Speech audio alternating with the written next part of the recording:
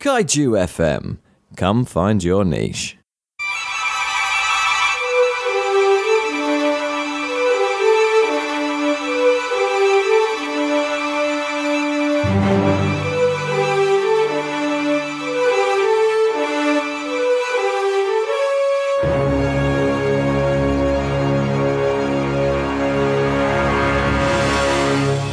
Hello and welcome to this week's episode of The Prestige, a podcast about films made for film lovers by film lovers. Each week we take a different film and we look at it in depth and we talk about some of the themes and ideas behind that film, and we finish up with recommendations for further watching based on the actors or directors or cinematographers or just sort of thematic connection. And this season we are going through genre by genre. We are reaching the end of our high school series of films this week.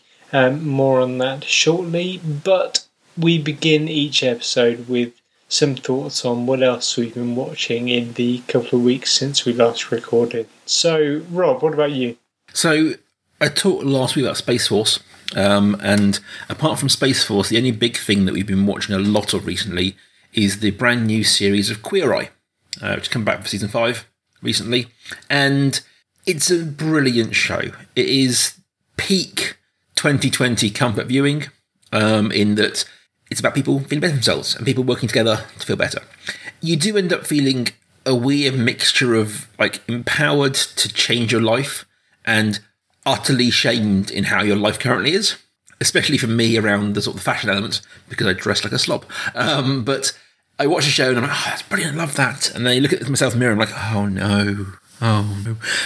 But it's good comfort TV. And with everything going on around the world currently, it felt like I need some comfort TV. So yeah, it's been Queer Eye for me. Nothing else more interesting and exciting than that.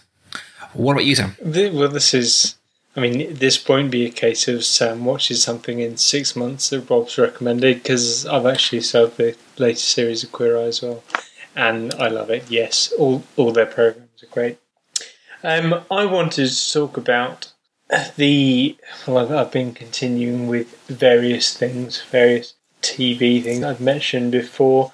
One thing I did want to talk about is a film that was the talk of the town for the back end of 2019, beginning of 2020 awards season. People raving about it and the direction, and saying that even if you didn't happen to think very much of the lead actor, he was exceptional in this, and he was touted for any number of awards, and indeed won a few awards. So I sat down and tried to watch Uncut Gems. Emphasis on the try, because, we're in lockdown. Come on, what else have I got to do? We're in lockdown and I've got a 3-month-old son who doesn't sleep. So what else have I got to do? I just couldn't do it. I couldn't, it's not an incredibly long film, but I couldn't even get past the first hour. Was it Adam Sandler I didn't get on with? Yes. Was it the way the Safdie's directed? Yes. It was just a horrible experience, and it just felt a bit like a bad dream that you're happy to wake up from. And I'm like, I don't want that from my viewing experience. Thank you. So I'm sorry, I'm a Philistine. I just didn't get on with Uncut Gems. I will confess I haven't seen it either. And it is one of those ones that's a lot of buzz and it's on my list to watch, and I've got a copy of it to watch. I'm reticent for two reasons. One of which everyone's like, watching it is the most anxious experience of my entire life. Yeah. And as I mentioned earlier, kind of got enough of that going on right now. And secondly, Adam Sandler. Like, I can't get past Adam Sandler. I've never liked him in anything he's made. No. And I must say I've not seen a lot of it recently. I haven't seen a lot of his work since the last 10 years, but I've never really liked him in almost anything he's ever done. And I know it's his big turn. It's his big moment in doing something serious. And all comedy actors do it. Everyone does their big, this is me being serious film. But it's Adam Sandler. And I'm like, I keep looking at it. Oh, I should watch that. I should watch that. Because people rave. People say great things about it. I should watch that. But then Queer Eye comes on and I'll watch that.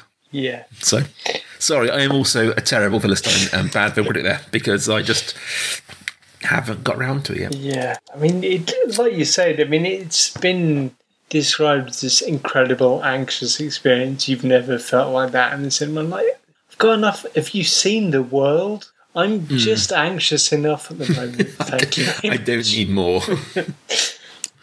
Yeah.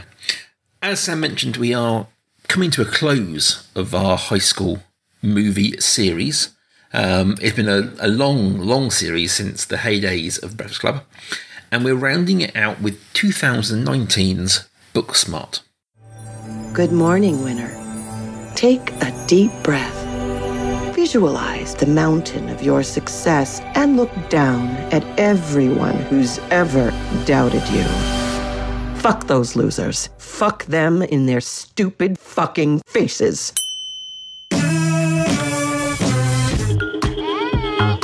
Oh shit! Are we gonna go to school or? No. What's 2 + 2? Isn't it crazy that it's the last day of school? Are you kidding me, Samantha? Go talk to her. She's got a really cute smile. Amy, do you know how many girls are gonna be up your vagina next year? Every time I come to visit you, you're gonna be scissoring a different girl. Dude, scissoring is not a thing. Don't knock it until you've tried it. Don't knock it until you've tried it. Ow! It's the last day. We got you through high school. I need to go over the end of the year budget numbers. Can't we just graduate, head off to college? That should do it, right? We will persist. I can't hear you. I can't soundproof glass. We have to go to a party tonight. What? Nobody knows that we are fun. We didn't party because we wanted to focus on school and get into good colleges. And it worked. But the irresponsible people who partied also got into those colleges. I'm incredible at hand jobs, but I also got a 1560 on the SATs. We haven't done anything. We haven't broken any rules. Name one person whose life was so much better because they broke a couple of rules. Picasso. He broke art rules. Rosa Parks. Name another Susan B. Anthony. God damn it. Picture this, I'm a bag of dicks, put me to your lips. Hand sanitizer. Check. Chapstick. Check. Mace. Listen, it is very important that you keep the safety. Oh! The safety on! Don't touch your eyes!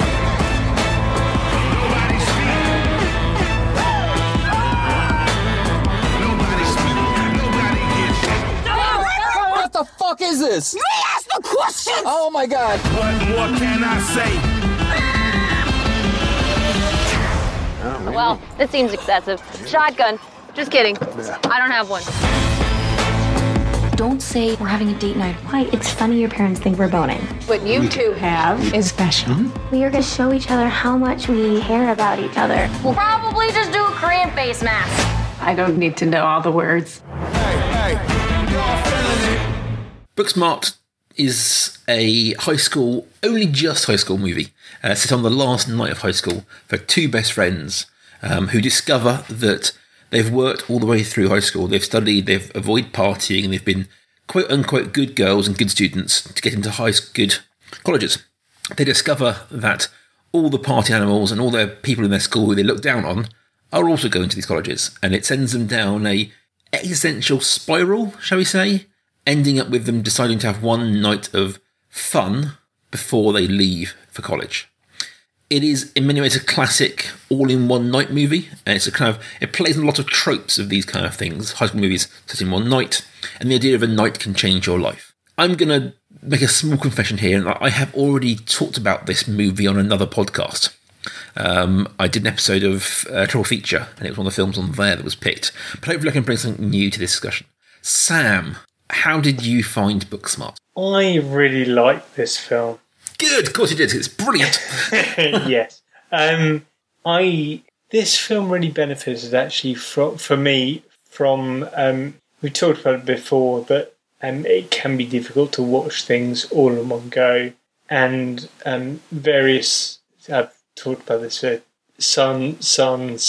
various other arrangements. Life meant I had to watch it in two halves, and it really benefited from watching the first 50 minutes, going away, thinking about it for a day, and I really did think about it, and then coming back and watching the last half. I really enjoyed that, and it was going into it at the beginning, in that first chunk, I kind of thought, well, yes, it's enjoyable, but I don't really have a lot to say about this.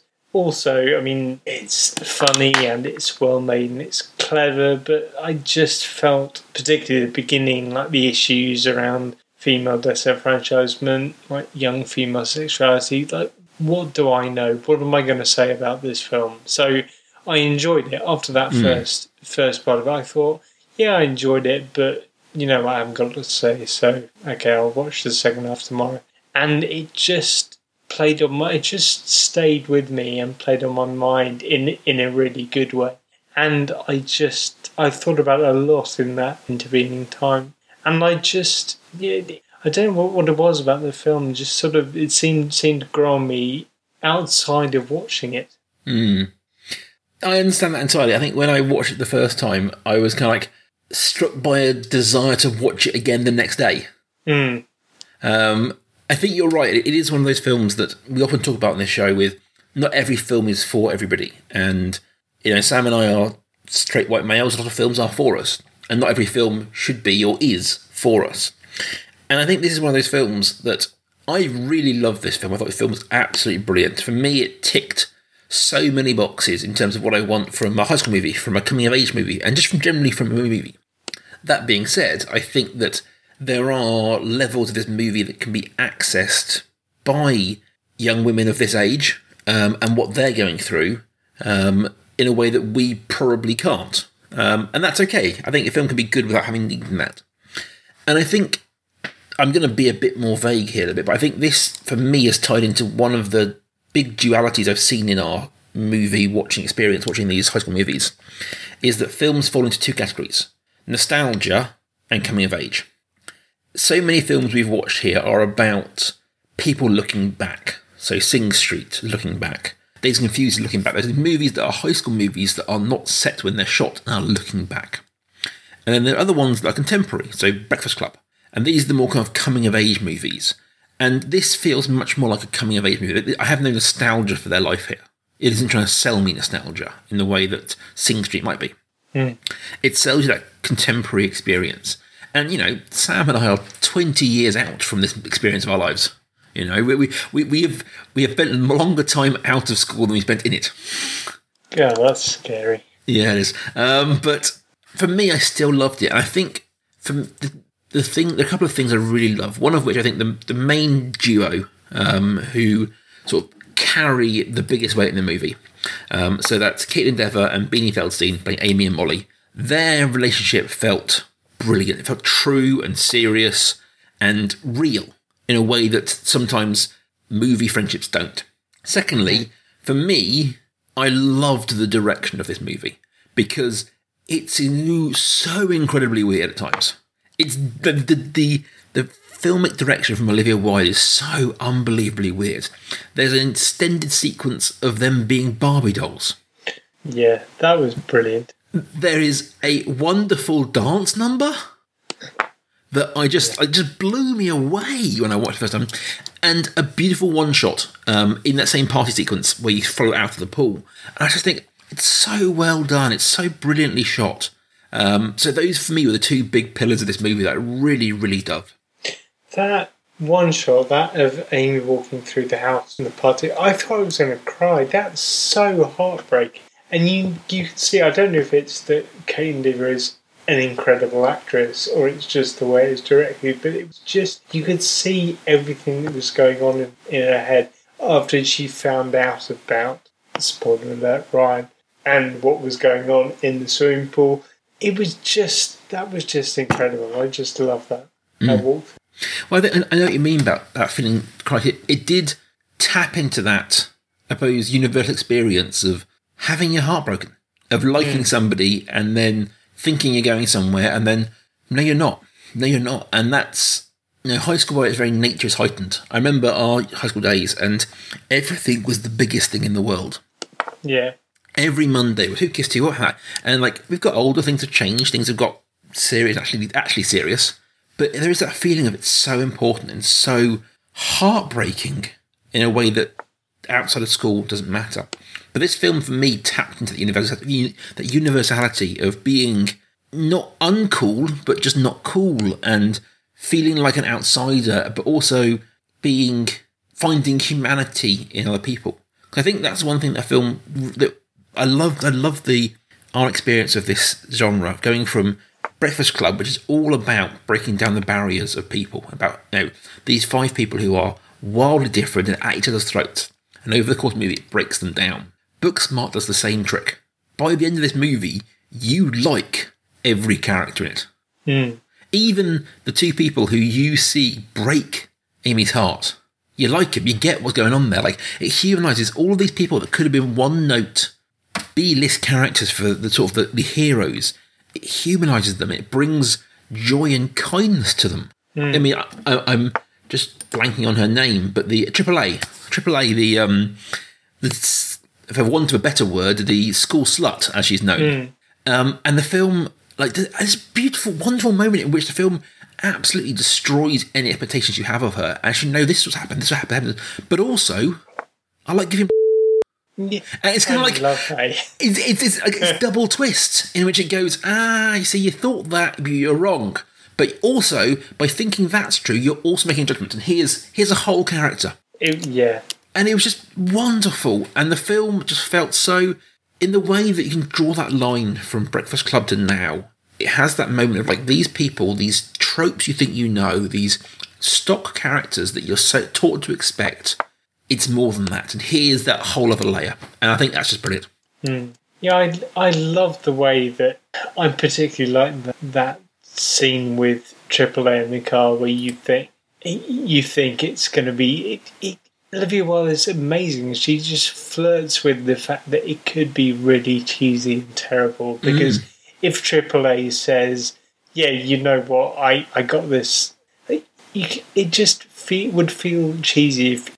I get what you're saying. It's that it would be the easy option. Yes. To make her be that one note. It would be the expected option. And for Olivia Wilde, who's known as an actress, making her first movie, I think it's wonderfully brave to do that. And I think that's why I talked about the direction. The film can be condensed down to that one. The Barbie scene is just so wonderful and weird, and the film balanced that fine line of being incredibly funny and incredibly rude and at times very crude, but also bringing so much heart to it. I think a lot about the Molly's kind of sort of boyfriend of it. This character who is basically trying to buy friendship at school, and he's trying to use the money he has to get friends he hasn't got otherwise. And he starts off entirely like this weird parody pastiche character, and then the movie over the time brings through more and more and more of him and his relationship with his sister and his relationship with Molly, and by the end of it he's still that same person. He's still the slightly weird, rich kid, but he's also got a level of heart. I mean, I read an article about this where Olivia Wilde talked about how she had a no assholes policy on set. That she was hardcore on the set. If you come on the set, you're not an arsehole at any point. And I've worked on film sets. They are replete with assholes. They are filled with egomaniacal psychopaths. And the film industry in itself will reward that kind of behaviour because it gets things done. And so many films are I'm very, very happy making these films, but they can be experiences where you're dealing with terrible people day to day. And I think it's so brave and wonderful to bring that in. And I think that shines in this movie. It shines that everyone's getting on. And by the end, the whole final scene with graduation and the car, and it's genuinely fist-pumpingly brilliant. I thought about that ending, and that's what it said to be. You touched on the fact that sort of high school films are either, as we've seen, they're either sort of nostalgic or coming of age. And I think the other element, there are sort of 3 elements to a high school film, is romance. And this is not, yes, it's a romantic film, yes, it's a love story, but the love story is not between Amy and Ryan or Molly and Nick. It's between Molly and Amy. And it captures that thing that, I'm not being sort of crude in suggesting that they're a lesbian couple at all. It's evident that they're not, and it's evident that Amy's sexuality and Amy's relationship with Molly are completely separate, but there is something about their relationship that's beautiful and heartwarming, and that's the love story at the centre of this, because you can put a conventional romantic couple in this situation of doing everything together, finding out there's some crisis and having a scream match in the middle of a party, falling out and then getting back together, and that all makes sense. And yet, this is not your conventional romantic couple. I thought that was brilliant. I agree. I think that's where the film, as I said, that their relationship, their friendship is so real and it's heightened. It's obviously heightened for drama and comedy, but they feel like lived in as friendships. Like they feel like they've got this code. The whole Kamala thing I thought was like spot on and great, because that's so them. It's so well thought through. One thing I thought about talking about their relationship is that in terms of the romance films, a lot of romance films have this kind of arc in which one person starts immature or naive or some sort of negative quality, and over the course of the movie overcomes that and earns the love. You know, you look at almost every rom-com. Very often it's the man who has to overcome immaturity, but very often it's the woman as well has to overcome her expectations. But that's a big arc in rom-coms and romance movies, and this film has it as well. Both Molly and Amy have these arcs. Amy has to get over her kind of, inability to act. The whole scene in the opening where she won't go and talk to the girl she likes, but then by the end is the one getting arrested and taking away the cops so everyone can escape. And Molly starts prejudiced and judgy of all the people who she goes to school with, and by the end of it, her speech is not that. And obviously, as I mentioned earlier, about us as an audience, our arc through the movie of going from judging all these characters to where we accept them as full people. And I think the film does that. It takes that kind of model of a romance arc of overcoming your negativities to earn love and applies it across the board. And I think that's where we as an audience, we fall in love with the characters because we see them struggling, we see them grow, and we see them striving. And we're programmed or expecting that from a romance story. Yeah. And you have that at the very beginning when we talked about various twists before, and there's a twist right at the beginning where you think it's a conventional narrative of they worked hard, they go to good school, the jocks or the pretty girls spent the time partying and they get their comeuppance. And the twist is they haven't got their comeuppance. And so the twist sort of 10 minutes into the film is Molly realising, shit, what happens now? Mm-hmm. And you're right, there's something real, something incredibly realistic about it. I don't know, it's because it's a product of the school that you and I went to, but even the boys, and it was an all-boys school, but even the boys who went out partying, went out for the weekend, even one who I remember went on regular trips to Ibiza. Like, even people who did that are like really high-flying and went to prestigious universities and landed good jobs. And you think, from a personal point of view, I've been there. Like, I've been Molly and thought, okay, so that's not what this was about. Yeah, I think that's where that's what I love. I love the sort of the duality of this and Breakfast Club, because that film isn't quite as in depth on that one topic, but there is a moment with Brian in that which he thinks like they think he's smart. They just presume he's smart because he doesn't go out. And this film has that same thing, and I think you're right. I think there is this weird. I suppose for me it all hinges on that AAA story of that expectation of what we as people and as audiences expect. And we expect the hard partying kids aren't going to do well because that's what we expect. We think their priorities elsewhere, and so if they're hard partying, they can't be smart and clever because we are a people who thrive on stereotypes and tropes. It's how we tell stories through tropes. And I just think it's so powerful, this movie, and so clever. And like there's a version of this movie that's really preachy. And there's a version of this movie that's really kind of dour and serious about people coming of age and understanding it. And in many ways, Sing Street was part of that. Like, Sing Street is a great movie, very funny in places. But it's also dealing with some of the real harsh realities of life.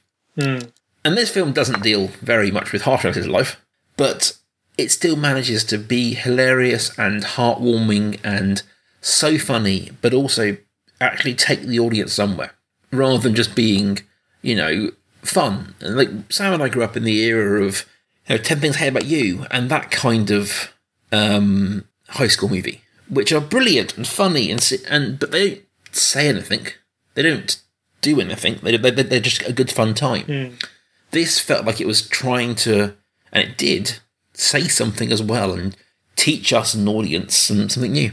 Yeah, I think from the very beginning, when you have sort of these shots of her feminist icons and you think, well, maybe this is going to be a film that's going to teach me. I'm stuck with that idea. The end with it has something to teach you, and you think, well, okay, maybe this is going to be quite a worthy film and I'm not going to enjoy it. And it's not at all. And I think that is hugely to Olivia Wilde's credit. But you're right, it teaches you and it has something to say to you, but it's beautiful and it's heartwarming and it's an enjoyable cinematic experience, and it's a great way to finish our high school season. I agree. So before we move on to recommendations, Sam, I was going to ply you for a couple of thoughts on high school movies in general. We've done 10 episodes on them, which has taken us about 5 months, 6 months with various... Even like you went off for her baby, didn't you? So easily 6 months to do that. What are your thoughts having gone through the whole genre? I'm struck by something you said this episode, actually, that there are films that say something and they don't. I'm not making this a then and now comparison. I'm not saying that recent films have more to say. I think even something like The Breakfast Club has something to say about the high school experience, and yet there are, and this is not, again, I don't wish to say there are good films and bad films that we've seen. Something like 10 Things I Hate About You or Clueless, for example, which I absolutely love. I think it's a brilliant film. We didn't do it in this season, but people should go and see it. Yeah. Films like that, the films of the late 90s, even something that something you didn't much go on with, and something I like was Centurions, but films like that don't have a lot to say. They're just a bit of fun, and yet there are also films in this genre that really do have something to say. So Breakfast Club and Dead Poets Society, one end of the genre, and then sort of Booksmart towards the end. And I really enjoyed that. I think it's very easy for... It's easy for me, it's easy for people in general dealing in sort of stereotypes to think, okay, high school film or teen film, well, it's a bit throwaway. It's just... You know exactly what you're getting. You're dealing in stereotypes. You're dealing in sort of predictable character arcs. And yet there are films that we've watched in this genre that really upend those ideas. How about you? I mean, I think I'd echo that. That's nailed it on the head for me, to be honest, is that, I went into this, to be honest, for a bit of silly fun, I enjoy high school movies, and I thought I'd go into a season for a bit of fun after, the darkness of our vampire series and all of that. I thought, well, just bring some fun to this, And I've really been blown away by the depth of feeling I've had for these movies and the strength of my reactions to them. And, yes, some of them haven't been the biggest, deepest things in the world, but Sing Street was genuinely affecting, as was Booksmart. Breakfast Club is always great. And I think there's so many movies that we've covered here who show the depth of this genre that sometimes are written off as just being fluff, just being silliness. And I think that for me, that was the big takeaway. There's so much good stuff here. Even for me, I'm heading towards 40. It's a long time since my school days. I'm very lucky to still have my school friends, like Sam and a few people. But this is not a lived experience for me right now. But these movies can still reach out and touch me and still evoke these feelings in me, be they nostalgic, be they temporary, but they're nonetheless. So we usually end with recommendations based on the film. So, Rob, do you have anything to offer? I do. I've got 2 to recommend. So first up is a TV show, unusually, which I don't really recommend very often. But it's a film. It's unfortunately a now cancelled TV show called Santa Clarita Diet. It's what now? Santa Clarita Diet. Okay. Which is a Drew Barrymore, Timothy Olyphant horror sitcom in which Skylar Gisondo, I think his name is, who plays Jared in Booksmart, plays their teenage son. Essentially, Drew Barrymore becomes a zombie, and it's about their hijinks that go from there.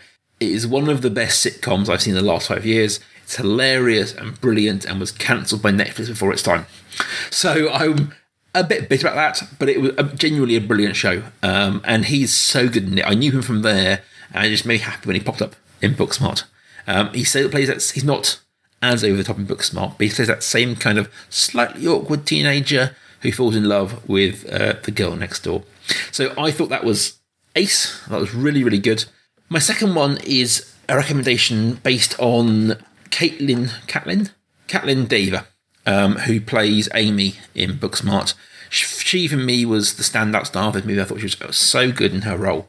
And she popped up in a movie from a couple of years before, so six years before, called The Spectacular Now, which is another high school movie, this time headed by Miles Teller and Shailene Woodley. Shailene? I'm terrible at names today, guys. I'm sorry. About a hard partying school guy kind of getting used to being more than that and finding a girl that he connects with and can teach him more than that. It's very good. It's not funny in the way that Booksmart is, but Caitlin Dever pops up in that as a supporting character. What about you, Sam?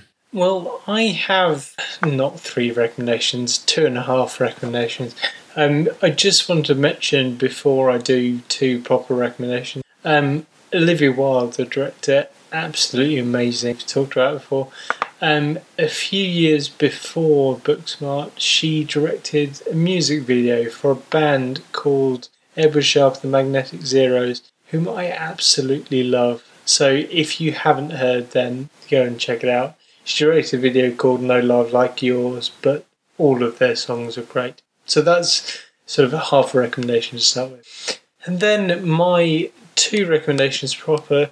The first of these, you've already mentioned, Caitlin Dever. I think she's absolutely amazing in this. And I mentioned this to a friend at work. You remember that thing where we had to go and be in a different building with other people? It seems so long ago now. And he said she was great in a Netflix series last year. And she was, predictably, she's an incredible actress, and it was a really well-made series. But I had to check up on him afterwards because seriously, it's like a true crime reliving the experiences of someone who lied after a sexual assault. Like, why? Come on, Stephen. I've mentioned it before. I mean, the world's terrible enough. I don't want to sit down and watch a Netflix series like that. So, yeah, it's kind of a recommendation, but not. Like, if you're listening to this in 2025, then great, and everything's fine, then go ahead and watch Unbelievable with Caitlin Dever because it's absolutely amazing. But just now, no, park it. It's too much. Now is not the time. My second and final recommendation is sort of thematic, but Beanie, what's her face? The Feldstein. She is also in this. She has a bit part in this. So it's partly thematic and partly actor-led. It was the 2017 film Lady Bird, Greta Gerwig film, which Booksmart reminded me a lot of, actually. It has similar themes. We've said before that certain films not for us. This may be another film that wasn't for me, and yet I still really got on board with it and felt it spoke to me. So yes, Lady Bird from 2017. It's a great film. Well, guys, that's the end of our high school movie series. It's been a lot of fun, particularly. We are moving on next episode to a brand new genre. We are moving on to the heist movie genre. Now, this is one that Sam and I have been fans of as long as we've known each other, probably. And I'm sure we'll touch on some of those movies that inspired us and we loved as we go through it. But we are starting with what is often considered one of the very earliest and most classic of the genres, which is the 1955 French movie Rafifi. So we're back here in 2 weeks talking about that. Till then, guys, you can find us both online at Prestige Podcast. You can find just me at life_academic. And you can find just me at Kaiju FM. And we'll see you then.